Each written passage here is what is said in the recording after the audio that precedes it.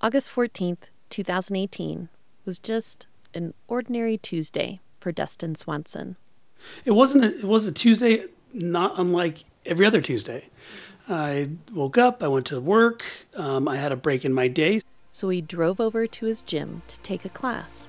It was a benchmark day that we were going to try and run a mile at a goal time. It's very complicated. So it says press start, so you press start. And there's a nice little fan here that blows on you. And then you adjust your speed and your incline up or down depending on level of resistance you want. And got on the treadmill, and that's it. That's the last moment he remembered before dying. This is Two Lives. From KJZZ Original Productions, I'm Laurel Morales.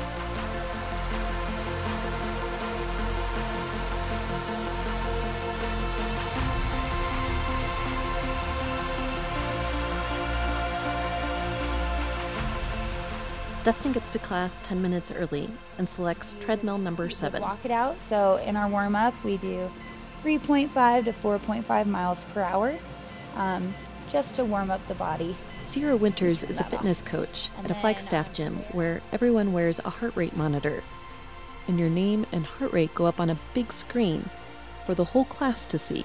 So it's all heart rate-based interval training. So our base pace is our green zone, so it's like an active recovery. Base pace, so nothing crazy. Sierra says it's like a light jog that you could maintain for a while. Sierra has been coaching Dustin for several months. We kind of heckle each other and we're sarcastic to each other. Half of the class is on treadmills, the other half is on the weight floor.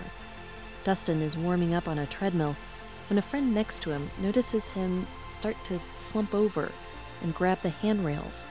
Next thing she knows, he falls and smacks his face on the machine, and the treadmill pushes him off. Sierra is working with the group of people lifting weights when she hears a big thud, and someone screams, "Help!" I look over, and he's kind of trapped under the treadmills. Sierra sees Dustin's head crammed under the treadmill, so she turns off her music, runs over, and asks what happened. I hear someone say he's not breathing anymore. So at that point, I yell out to the girl at the front desk, and I said, "Call 911. On the screen, Sierra could see Dustin's heart rate dropping.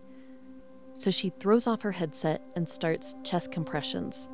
And all I can remember from that day was telling myself, go deep enough. Because they always say you gotta break the ribs and the sternum to really get the full depth of the heart. I know I was terrified, but I also remember thinking, it's me. Like, I am trained for this. I'm the one who has to fix this. At that point, I actually straddled him because he's such a big guy and I'm such a small girl, and I was just putting my entire body weight into it. Adrenaline definitely kept me pumping, for sure. Yeah, I can imagine.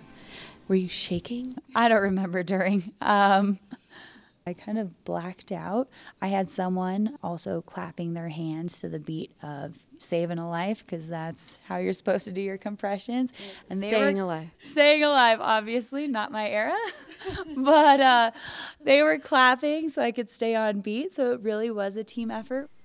Even though there was a retired nurse in class that day that could have relieved Sierra, she kept going for 3 minutes, 4, 5, 6 minutes until the ambulance arrived and the EMTs took over. 6 minutes is a long time to be pounding on someone's chest. And then a cop pulled me into the office and was just like, are you okay? And I just looked at him and I go, I'll be okay when he's okay. And I just sat there and he kind of just waited with me. And it took a while. It took a few shocks to get him to come to, I just remember them coming in and saying, "We got a heartbeat." And at that point, that's when I just started bawling.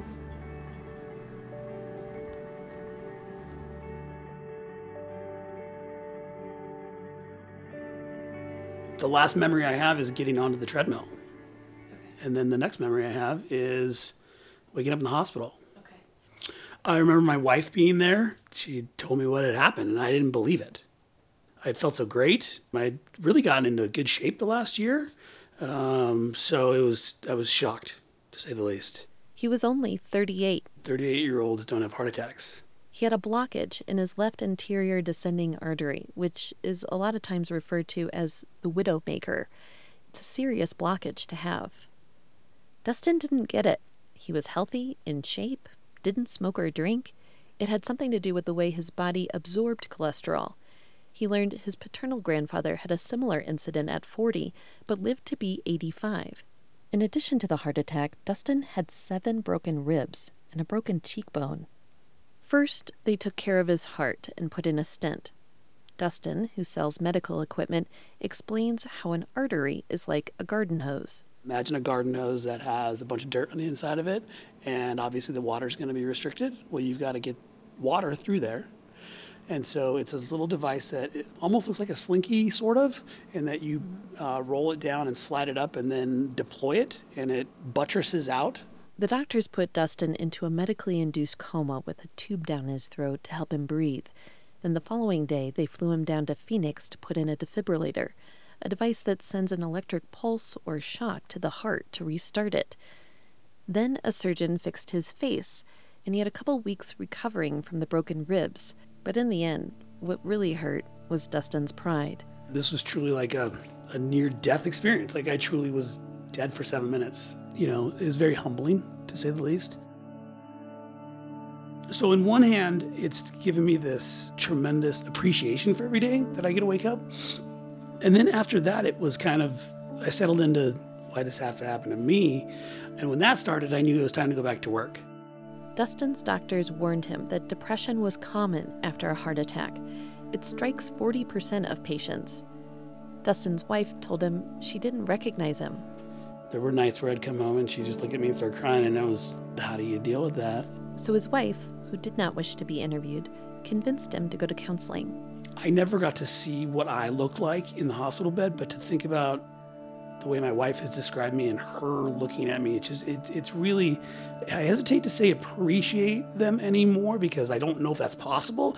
He said counseling helped his marriage and his individual outlook. Dustin has a very high-paced job. I'm always go, go, go, go, go. And my wife and I are fairly type A individuals, and there's always a short-term goal, a long-term goal, a 5-year plan, a 3-year plan, an amended 7-year plan that feeds into the ultimate 10-year plan. So that was the first thing that I had to address, right? And so it changed my outlook right then. At least for a little while. After only 4 weeks, Dustin returned to the gym. About 1 month to the day. He set it as a goal to stave off depression. Well, I can choose to be scared of that. Part of my recovery was not that. The 3 of us met up at the gym. Sierra and Dustin talk about confronting his fear. Facing it and just, being back in it instead of avoiding this place. I feel like that definitely helps. I run on treadmill 7 whenever I can. Oh, good. And that's the one that you felt. Yeah. The one that tried to kill me? Yeah. Lucky number 7. That's what we call it. 7 is my lucky number, ironically. So. It was lucky that day. And it was lucky that day. That's true. I asked Dustin what he said to Sierra when he first saw her. I hope I said thank you.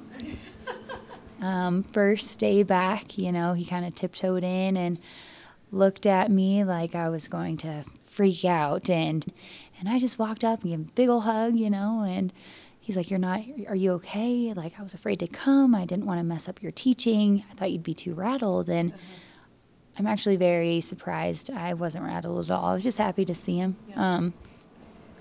So is there anything you want to say to Sierra? Thank you. It's not enough, but thank you. You're welcome. I know. Now Dustin just has to pace himself. Dustin's doctor and wife have helped him set thresholds so he doesn't push himself too hard. We don't want you above here until this date, and then here's another one at this date. I have a hard time checking my ego when I come to the gym, and so that's been an area for growth too, though, with this. It's probably why humbling is the first word. So. He's humbled, but he's also living his life even bigger now. I've returned back to doing everything that I did before and more. I've actually increased my intensity with certain things. I snowboard, so I snowboard a little bit harder now. Not recklessly, but I don't know. One, I feel good because Sierra's got me in good shape, but why not? Live for today. And if he needs it, he does have a defibrillator to jumpstart his heart. If it ever needs to. It never has, so I don't know what it feels like. But I asked my cardiologist, I said, well, how will I know? He said, well, have you ever been kicked in the chest by a horse? Obviously I haven't, but I told him I got his point. This is Two Lives. From KJZZ Original Productions, I'm Laurel Morales.